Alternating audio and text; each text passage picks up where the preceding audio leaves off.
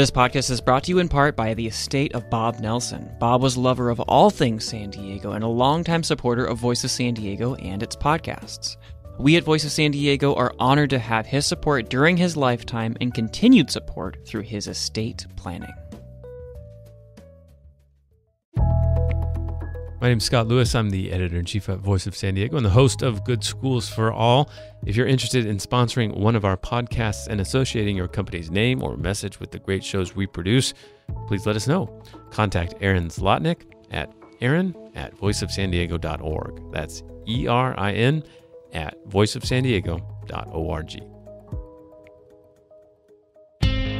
My mom says my neighborhood school isn't good enough. How am I supposed to know my kids are getting the best education possible? Welcome to Good Schools for All, a podcast from the investigative news organization Voice of San Diego and the Education Synergy Alliance. We cut through the jargon and polarized debate to get you the news and ideas that matter. Good schools are at the heart of our democracy and economy, and we're about good schools for all kids. We hope you'll learn and maybe teach us something. There should be an excellent school in every community. Enjoy the show. I'm Scott Lewis. I'm Laura Kohn. Hi, Laura. Hi, Scott. How are you? I'm doing really well. Yeah? Yeah, we're in a big, intense teenager moment right now. Son got his driver's license last Monday and got in his first fender bender on Tuesday. Oh, no. Daughter's going to a quinceañera What did he do? tomorrow. He looked down at I don't think it was his phone, actually, but I think he was looking for a cord or something, so something phone-related, and bumped into the person in front of him. Oh. So it's just a little bump, a little $1,500 bump. Yeah. Yeah. I remember that sort of happened to me. I got my license.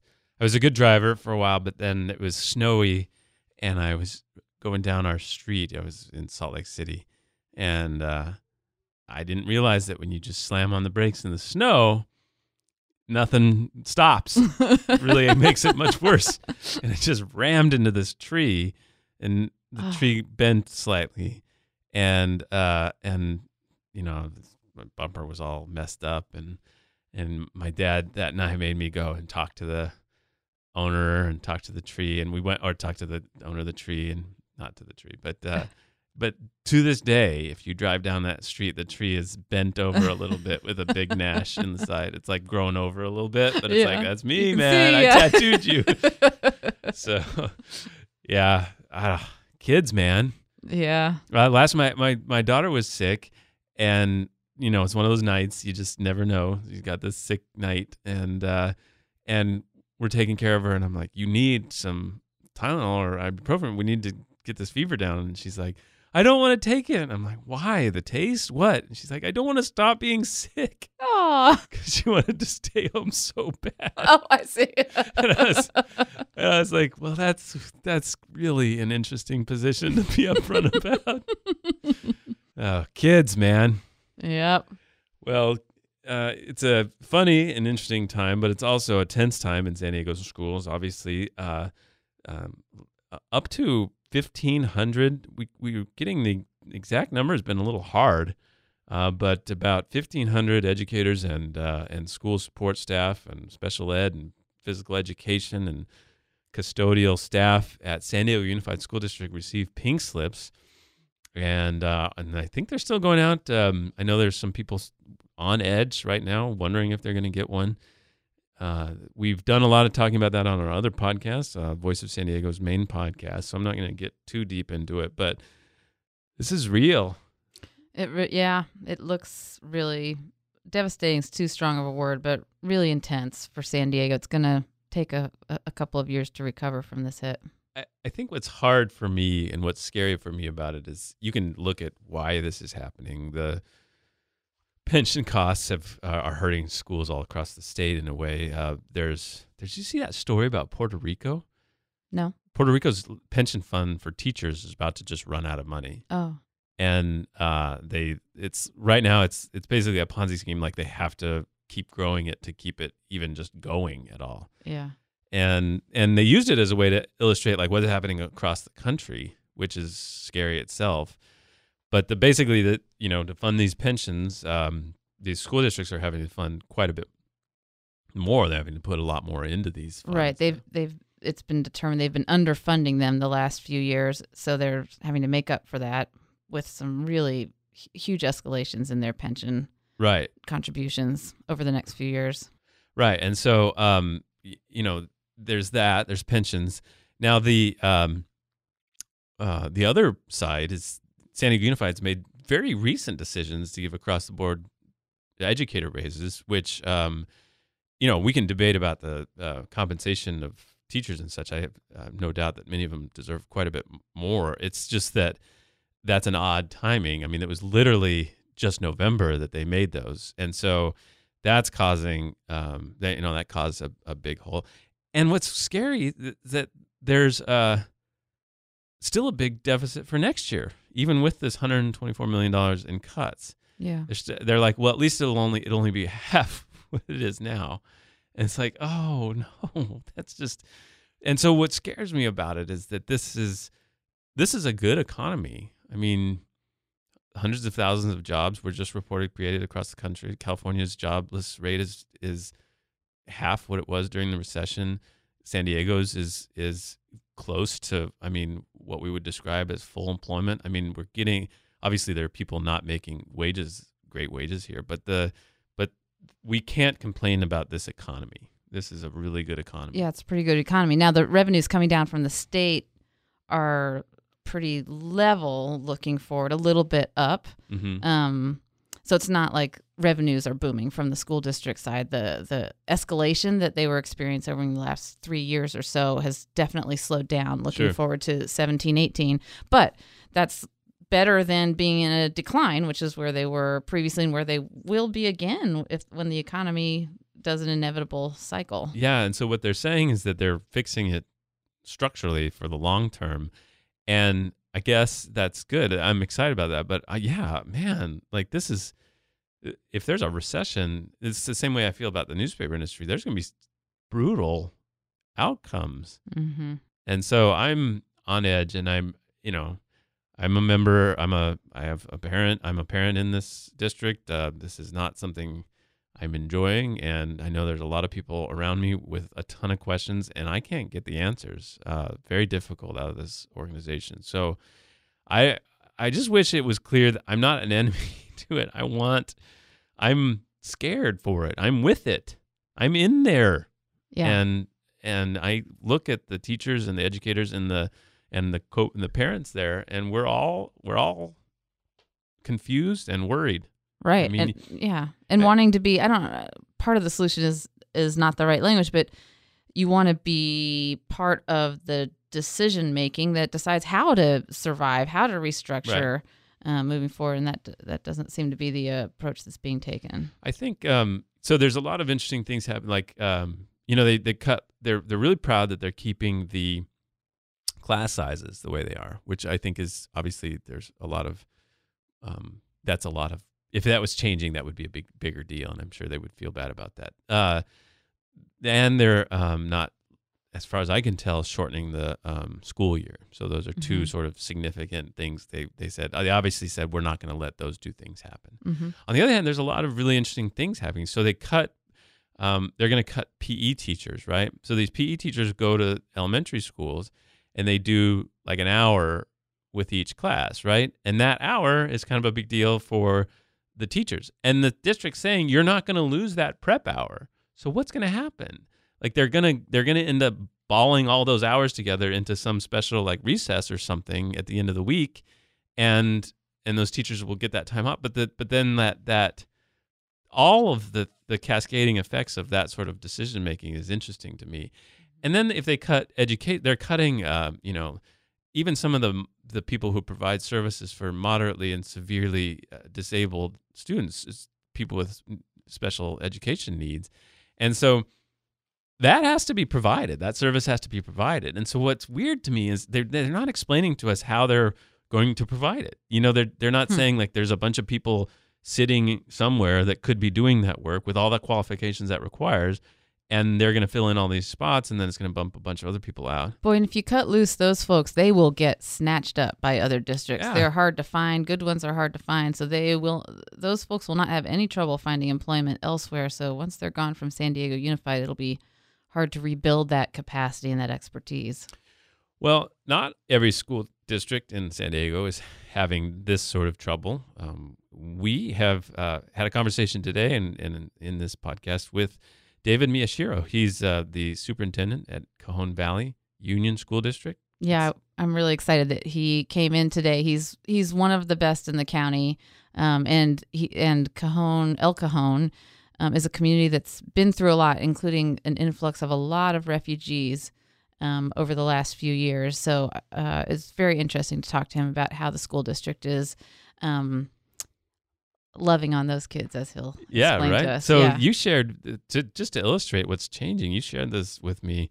It was fascinating. So this is the California Department of Social Services, refugee arrivals into California counties. San Diego County obviously gets a lot of refugees. Historically was a center of refugees, which makes it an attractive placement for some of these folks fleeing such scary situations. So you show it's very interesting that over the last 12 months, from October 2015 through September 30th, 2016, San Diego would get about 150, 170 refugees every month. And then all of a sudden in June 2016, it was 279, 256. August 2016 was 620. In September, 762. It's like spiked right before the president election. Huge spike of refugees, many of whom, not all of whom, but many of whom are landing in El Cajon. There was a lot that surprised me about that data. The spike surprised me, and I don't know exactly the reasons, but I think there was some acceleration by the Obama administration to pull in refugees who were in process, as they saw that the election might be going one way or the other. So that could explain part of it. And the other aspect of the data that surprised me was how San Diego is the number one receiver of refugees in California. I didn't know that. We are welcoming more refugees in San Diego than Los Angeles County is, which is a much larger county. So there's a lot happening here. Yeah. So David was really interesting because he sees that as an attribute of the school system and the strength of the school system to be dealing with that kind of diversity. And, the area is a center for refugees in part because for a long time it was settled by Iraqi Christians. Mm-hmm. And there's so many of them. And now the languages that they master and a lot of the support systems they built have obviously helped others that come in. So David was a wonderful guest talking about not only the refugee situation, but also the changes to the curriculum that they've made there, really switching it from teacher performing and lecturing and guiding students to students being guided through technology and the teachers sort of coaching and helping along the side of it. Yeah, so personalized learning is the term that is often used for this big change in education that Cajon Valley is really out in front on, alongside Vista Unified School District and a few other places in San Diego County. It's a dramatic change, and what David explains is that it helps them to adapt to kids who are coming to them at all different levels. So I'll let him explain it more. But first, this week's number of the week. This is David Miyashiro. He's the superintendent of the Cajon Valley Union School District. David, what is our number of the week? The number of the week is 13.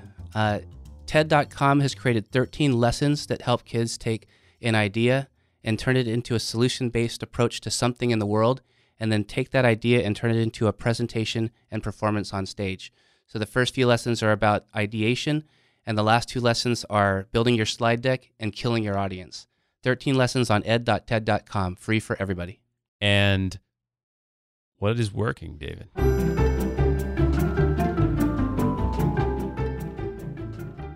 What's working is love. We have an amazing new population of refugee students. We have an amazing political time right now. We have technology changing a lot of things we do, especially in school. And from our city council to our mayor, our city manager, local pastors, business owners, and teachers, we get together, we pray about what's important in our city, we talk about our issues, and we love one another. And I think that's what makes El Cajon the best place to live, work, play, and raise a family. Well, there you go. I take that. David Miyashiro, superintendent of the Cajon Valley Union School District. Thank you for coming in. Thank you for having me. It's nice to hear you and see you in person finally. Cool, thanks. So, all right, describe the Cajon Valley District. What are we talking about? How many students? K-8, right? Pre-K through 8. Oh, right. We serve almost 18,000 students now. Variety of languages and cultural ethnic diversity. And we're home to the largest refugee population in the country in terms of newcomers, especially from the Middle East in recent years. Right. And so we're talking about East County mostly. East County. And Do your borders correspond to the borders of El Cajon? El Cajon, translated into Spanish, is the big box. And it's an interesting analogy because we have a box that ranges all the way out past Alpine through Lakeside, parts of La Mesa and Santee, and a large unincorporated part of San Diego in the Rancho San Diego community. Yeah, I like that area. All right. So when you say refugees, a lot of people, when they think about that area and refugees, they're talking about Iraqi Chaldeans usually. That was Or the Iraqi first wave Christians? a generation or two ago. Okay. There's a large settlement of very successful business owners and doctors and lawyers who came from Iraq and settled here. And recently we've seen a large increase in Iraqi, Syrian, and Afghanistan refugees, Somalian also. We've received almost 900 in the last calendar year. Often they like to settle refugees where they're going to be able to meet others who have gone through the process, where they're going to be able to find resources, read the same languages some places, that sort of thing. It makes that area more attractive, right? That's correct. And so refugees are placed all over the country, Nebraska, Kansas, Idaho, and Michigan. And when they're settled, they tend to want to go to a warmer climate, maybe something more familiar to them where they don't have to wear 15 layers of clothes. And San Diego is just that community. And there's a ton of resources for them as far as foods and languages and churches that are familiar to them. Yeah, I was surprised to learn that San Diego is the biggest receiver of refugees in the state of California. Correct. Far more, for example, than Los Angeles, which is a much larger county. Yeah, the reason we're talking about, obviously it's in the news a lot lately, but it is a particular facet of your district. It's something you have to deal with every day. It's something that we have the good fortune to do every day, yeah. Why do you say that? The newcomers to our district and the diversity of our community really add to the experience of every student and every person in our city. And I think the strength and diversity has made us stronger, has allowed us to open our eyes to bigger things than just standardized test scores. And I think we're better because of it. I really do. I think our children, especially our children who are here 3-4 generations, are benefiting as opposed to other areas that aren't exposed to a diverse population of beliefs and ideas and customs. Well, I mean, what particular challenges are you dealing with? There's obviously language and English language learning. We talk about that on the show a lot. I mean, what other things does a refugee come with that you need to adjust or actually benefit from sometimes? Yeah, for this most recent upsurge of students, trauma is one. Yeah. And a lot of our kids have experienced a lot of horrible things in their very short lives very recently. And understanding who they are and getting to know them as people and learning what their life experiences are is more important than understanding, well, what are they reading and how is their math scores right now? We need to understand, how can we make this a safe place for them? The other thing is language. A lot of our kids haven't even developed formal language in their home country because they've been in refugee camps or haven't had the opportunity to attend formal school prior to coming to us at age 10, 12, sometimes in high school. And that presents a significant challenge. It's something we haven't had to deal with before. When we're talking about 18,000 students, how many of them would you say are coming from a displacement situation like that? Over the years, I would guesstimate about 3,000 or 4,000. Oh, wow. Not all this year. Sure. This year about 900, but over the years, since I've been there, at least about 3,000 or 4,000. Wow. So what is the approach when you have a newcomer student who's a refugee? What are the first things that they experience when they come into your district? We have a family and community engagement officer. I think you met A.L. Bergman, and he's created a family and community engagement office that has multiple translators and people who understand the cultures of people coming in. And our job is to really just make a connection between the families as a whole, not just the child, but the entire family, to show them that school is a safe place, that this is a place where you can trust that when you drop your kid off at 8 and come back at 3, they're going to be better than they were before you dropped them off. And then really establish the open lines of communication so we can serve them the best that we can. Mm-hmm. So they receive welcome, they receive love, they receive information and numbers that they can call when they have questions. I did see that when I visited Naranka Elementary School a couple of days ago. The teachers were really feeling like they were able to be pretty effective with kids. And I think they were a little surprised by how the connections with family really enhanced their work with the children. And they are looking forward to doing more of that in the future. But what are the educational, now tell us about the educational side of working with a newcomer student. Yeah, and I think that a district like ours, who we've been on a 4-year journey of personalized and blended learning through the smart use of technology. And when kids open their Chromebook as opposed to a textbook, they're going to receive instruction and teaching that's right at their level based on a screening that we can do with the computer adaptive assessments. And so no child is checked out. Mm-hmm. Every child's dialed in. And we also have students who maybe aren't ready to get on a computer but need to have one-on-one in small group. And that's what that initial screening process is for, is to determine what's the appropriate placement. Does this child need to be in a more contained environment with peers that are more alike? Are they ready for the general mainstream? The best place to learn English is in a mainstream classroom of English speakers. And so the last thing we want to do is isolate our newcomers and put them in one place where they're not going to have any strong models of language. But placement and needs identification, especially in terms of special education or from social emotional trauma. Well, your school district is known for using tech. Why? What stands out about? What are you proud of? I'm proud of our teachers. The change process from a fixed curriculum to an open set of resources where students can, work at their own pace. That's a big change, and our teachers have embraced it, just like they've embraced our newcomers.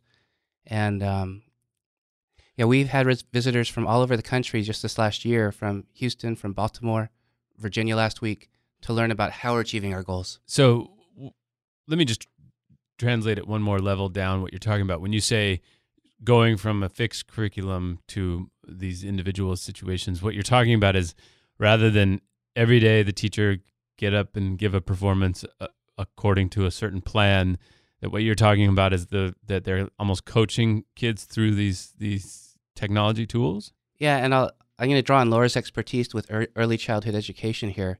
But my daughter's in a Montessori preschool, mm-hmm. and so she started when she was 2 years old, and she doesn't go to the next room at the end of 180 days of a formal school year. She moves when she's ready. After she demonstrates a certain amount of skill and competency and a maturity, the teachers then collaborate and say, okay, she's ready for this room now. And for some kids, that takes 6 months. For some kids, that takes 1.5 years. In our environment, it's very similar in the sense that the variable that we're trying to change is time, and the constant is learning. And so if we can say that kids can spend 2 to 3 months on fractions if they need it, and then the kids that are advanced can move on to something more complex, and they can all exist in the same classroom, that's hard to manage as a teacher.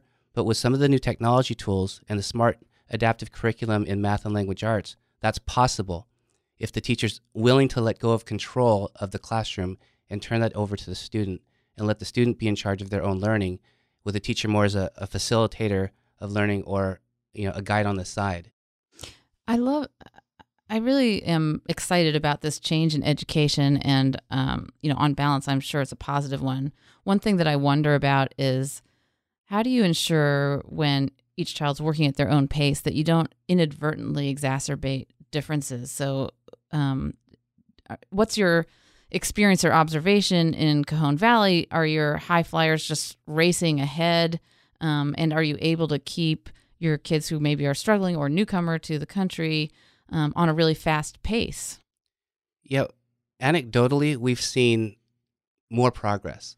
So typically when a student struggles in math, they get more math. And so they spend more of the day feeling bad about themselves than they would have if they had more balanced curriculum. In this scenario, the kids who are ready to move, and the kids who need more time have more time, but we don't take away the arts and physical education and other areas where kids might shine. Mm-hmm. There's a school district in Michigan called Fraser Public Schools that I took my staff to.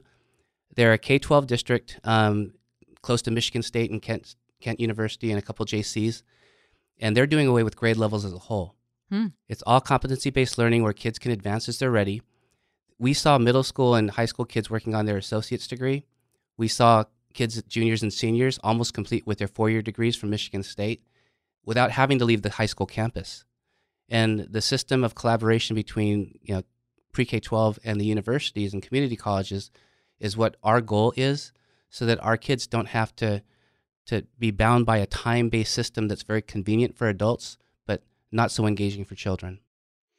I think about that a lot when we've had so many discussions that have touched on this in different ways. One of them being this idea of graduation and graduation standards and what it means, and when you start to change them or avoid them or whatever, you're starting to redefine what it means to even get an education. And so I guess I find all that quite attractive, what you're describing. On the other hand, I wonder, that's the positive and the beautiful side of it, but is there a way that could be warped to mean you just sort of shove kids through some sort of process that doesn't actually give them what we might think of as an education? But then it also makes me wonder what is an education at that point? So what are you creating through that process that you can say this person is now educated as much as I can give him? Great. So one of the things that I found is a bright spot in San Diego is junior achievement in BizTown. They're right down the street in, I think, Mission Valley. Yeah. And the Think a Bit lab at Qualcomm that was created by Ed Hidalgo, where they take kids through the world of work and work-based experiences. So these cards here, I brought a couple. It shows the kids what the projected growth of the job is, what the education level is, what the Lexile reading score must be for them to be accepted in that profession. And then as the kids are working on their reading programs, their Lexile score is right in the top left-hand side of the corner. So they see the correlation between what they're doing now in school and what their goals might be in the future. And on the back side of the card, there's a QR code that'll take them to an experience through the lens of this profession. And our goal is to take kids through every type of San Diego priority sector work or job, and then do that with the global community of jobs by the time they're 8th grade, so that when they choose a pathway or a career tech program, they're very informed, they know themselves, they know their strengths and interests, and have a good idea of what type of career they might want to have. If our goal is for kids to be proficient or advanced, our goal is for kids to have great scores in the college entrance exams, we'll go on one path. If our goal is to say that every child, once they leave us, will be engaged in happy, healthy relationships, they'll have a strong sense of self, and they'll be gainfully employed in a job that resonates with them towards a pathway or a career of their choice, that's our measure of success. And you don't get that measure on any of the current measures. So we're designing a process with the University of San Diego with Heather Latimer, and she's developed a longitudinal study to see once kids leave us as seniors in high school, for the next 8 to 10 years, are they engaged in happy relationships? Are they personally happy? And are they in a job that is resonating with their sense of purpose? You said you just started that. They're creating it now. Cool. The board just approved a $250,000 contract to design the study, and it'll be the first study of its kind. I guess the reason that the field fell so heavily on reading and math scores is because it's out of recognition that each of the jobs that you that are on these cards that you handed us need the holders of those jobs to be able to read and able to do math and able to solve problems. And so we're using these test scores as proxies for job readiness, if you will. So is it, is it an and, or is it an or how do you think about the skills that we can measure through tests versus this aspiration that is absolutely the right aspiration for our graduates and for our children? Yeah, so 100% we believe that literacy and numeracy are important. Good. We don't disregard them. And And we do put a heavy emphasis on that in our pre-K through third grade programs. And there are resources now that are personalized. It's not a strict textbook, but there are both online and print resources that we have our teachers take kids through to develop those proficiencies. But once they get beyond that, our goal is to help them find their areas of strengths and interests so that they're passionate about reading. For example, if I were to take a world history class, that's not something I particularly are interested in. It'll be hard for me to read and get through that material and then write a paper about it. But if you ask me to write a paper about hockey, I'll sit and watch videos all day long and read things and then write to you about, Ovi and his shot, and, because I'm interested in it. Mm-hmm. And so if we can turn the script around and say, okay, kids, what are you interested and passionate about? And then they research those things, then they're building their reading proficiency. They're using math in real world problems. And then they're going to deliver a TED Talk on stage through our TED Ed Clubs program and really learn how to polish a presentation or performance. Those kids are going to compete for global jobs and local jobs far better than their counterparts that are just focused on the curriculum and the end-of-year tests. One of the things I hear a lot, especially with my own son, is they still have to learn things they don't want. That I keep getting that in different angles. I'm getting that in high school too. Yeah, and so I where does that line? Is like, I understand, and I'm very attracted and pulled towards the notion of like always stimulating them and going with what their passions are. And there's obviously something there. I mean, my son says he doesn't like math, and on the other hand, he's doing things in like Minecraft that are incredibly mathematical. And, he was trying to build a wall between two other walls. He wanted it in the middle, and he couldn't figure out why he couldn't get in the middle, and he realized he needed an odd number of blocks on the one side so he could put it. He's doing math. It's just not with numbers and such. And so I'm trying to make him understand, like there's a relationship there. On the other hand, he also needs to learn that, like, some things just aren't going to be exciting and fun. And is that wrong? And some things aren't exciting or fun until you learn about them. Yeah. I'm hearing my humanities friends talking about the need to be well-rounded and enriched no matter what. Yeah, and if you only, I mean, it's an unanswerable question perhaps, but if you're only following your passions or only challenged to go deep in the things that already interest you, you may be missing out on things that give you new perspective or help you think about problems in new ways. Yeah, so the curriculum that we're working on called the World of Work, with each grade level, kids are exposed to a new set of careers in every field. So it's not necessarily subject area, or like a humanities professor might say, an area of study. It's an area that someone is gainfully employed that is using that type of knowledge to do their work. And so as kids do these tasks on their learner profile, they'll watch their Lexile level grow, but they'll also comment. On this job task, the health information technician, I didn't care for that so much. I'm going to mark that, and I'm not going to maybe use that area of the RIASEC to drive my next career experience. And so by the time they've gone through 8th grade with us, they've experienced almost every aspect of the government database of jobs, have identified their strengths and interests and how they aligned to the strengths and interests needed for that job. And then they've talked with people through Skype or through experientships and had real conversations with people doing this work in the field. We see this as the game changer in the country in terms of unemployment. In the last presidential election, both parties talked about jobs. We're going to create jobs. There's 5 million unfilled, high-paying jobs in America right now, yet unemployment is at its highest. That's K-12 education's fault.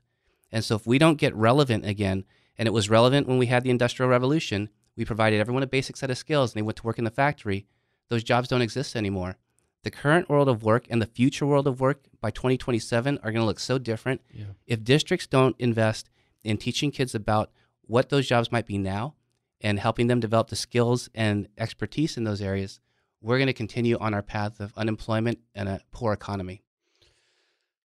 Great. This is why we're so urgent about this right now, and this is why we're even doing these conversations. So, but I want to get to like the actual, again, classroom experience a little bit. And just in my very minor experiences in performing for kids or whatever, it really does feel like the moment you get in front of kids, you realize it is a performance every day. It is, and if you have a curriculum, if you have a lesson plan, in place, it's obviously easier if you prepare. Mm-hmm. I think what you're dabbling in and what this conversation is going in different ways is the idea that maybe others can prepare the actual experiences and you can take a different role as an educator instead of having to plan all the time.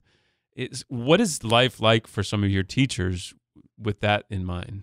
That's been the hardest shift, and I think for anyone, hopefully everyone who will make this change, they'll experience it goes from spending most of the time in performance mode to preparation mode. For our teachers, a lot of their time is spent in design and setting up the circumstances for the kids to engage in once they get there. And then while the kids are there, there's a lot less work, but more observation and engaging with small groups and kids one-on-one about what they're doing so that we can make sure that they're on task, but also have the opportunity to receive feedback. And then once the kids leave, there's a lot of work in aggregating data and looking at what the kids did so that we can have an informed experience the next day. Mm-hmm. And so, pre-student arrival and post-student arrival, a lot of work. Once the students are there, the students are working as opposed to the teacher performing and students listening. It's a shift from I'm going to teach and you're going to learn to you're going to work and I'm going to be there helping you with that path. And if you look at, we look at Finland as an example, the kids spend about 15 to 20 hours a week in school. That's half the time that our kids are there. The teachers still work a 40 to 60-hour work week. And that's because they're spending their time designing experiences and then talking with each other about their kids and what happened during the school day so they can plan for the next. David, that is a huge shift in the teacher job. So how are your teachers responding? And I'm also interested in how your existing teachers, their uptake of it, but also the new teachers that are coming into your district. You're expanding, you're adding new kids, so I know you're hiring new teachers all the time. So tell us also about how those new teachers, how well they are able to teach in this new mode. So both. Our newest teachers are the most adaptable. They're millennials. This is how they learn outside of school when they were kids. They had devices, they had access to things. When they wanted to learn something, they taught themselves on YouTube. So they get this environment and they understand the resources out there on the internet. We also have teachers that were more my age or senior, that when we were in school before the standardized testing movement, we had a lot of latitude to create and design experiences for kids. We were curriculum creators. We didn't implement a curriculum. We designed it. And so those folks do well. The new folks do well. The group in between that started teaching during No Child Left Behind, where everything was handed to them and they were told just follow the curriculum, they're struggling the most. That is so interesting. And so we're helping them unlearn bad practices they learned during that time period. Are you having to talk to your union about the contract? How many constraints do you run up against in this change in some of the contractual limits on, I don't know, time in classroom, time at school building, those kinds of things? Yeah, it was one of the first conversations. Our union, I think we're very lucky to have the union president we have. And more common than not, the best teachers are part of the union. And we have that in Cajon Valley. So when they came and said, this is a change in working conditions, we said, I know they're better, right? That was a joke. We've recognized that. And so we had to be creative about professional development and rewarding teachers and compensating teachers. And it's been a dance back and forth to say, okay, we hear you. There's more pressure here. How can we help? Or where do we need to spend more in development?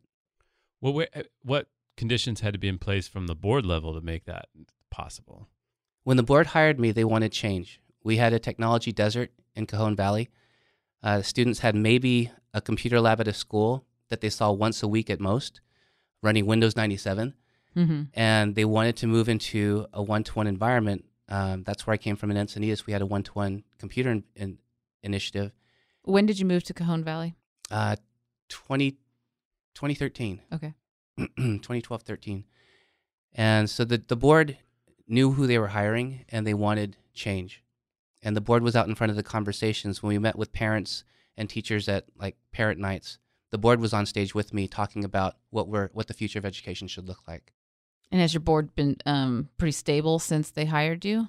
The board's changed a little bit, but we've fortunately had lots of success. We've been invited to the White House twice to share with the U.S. Department of Education as one of the top 35 school districts in the country in personalized learning.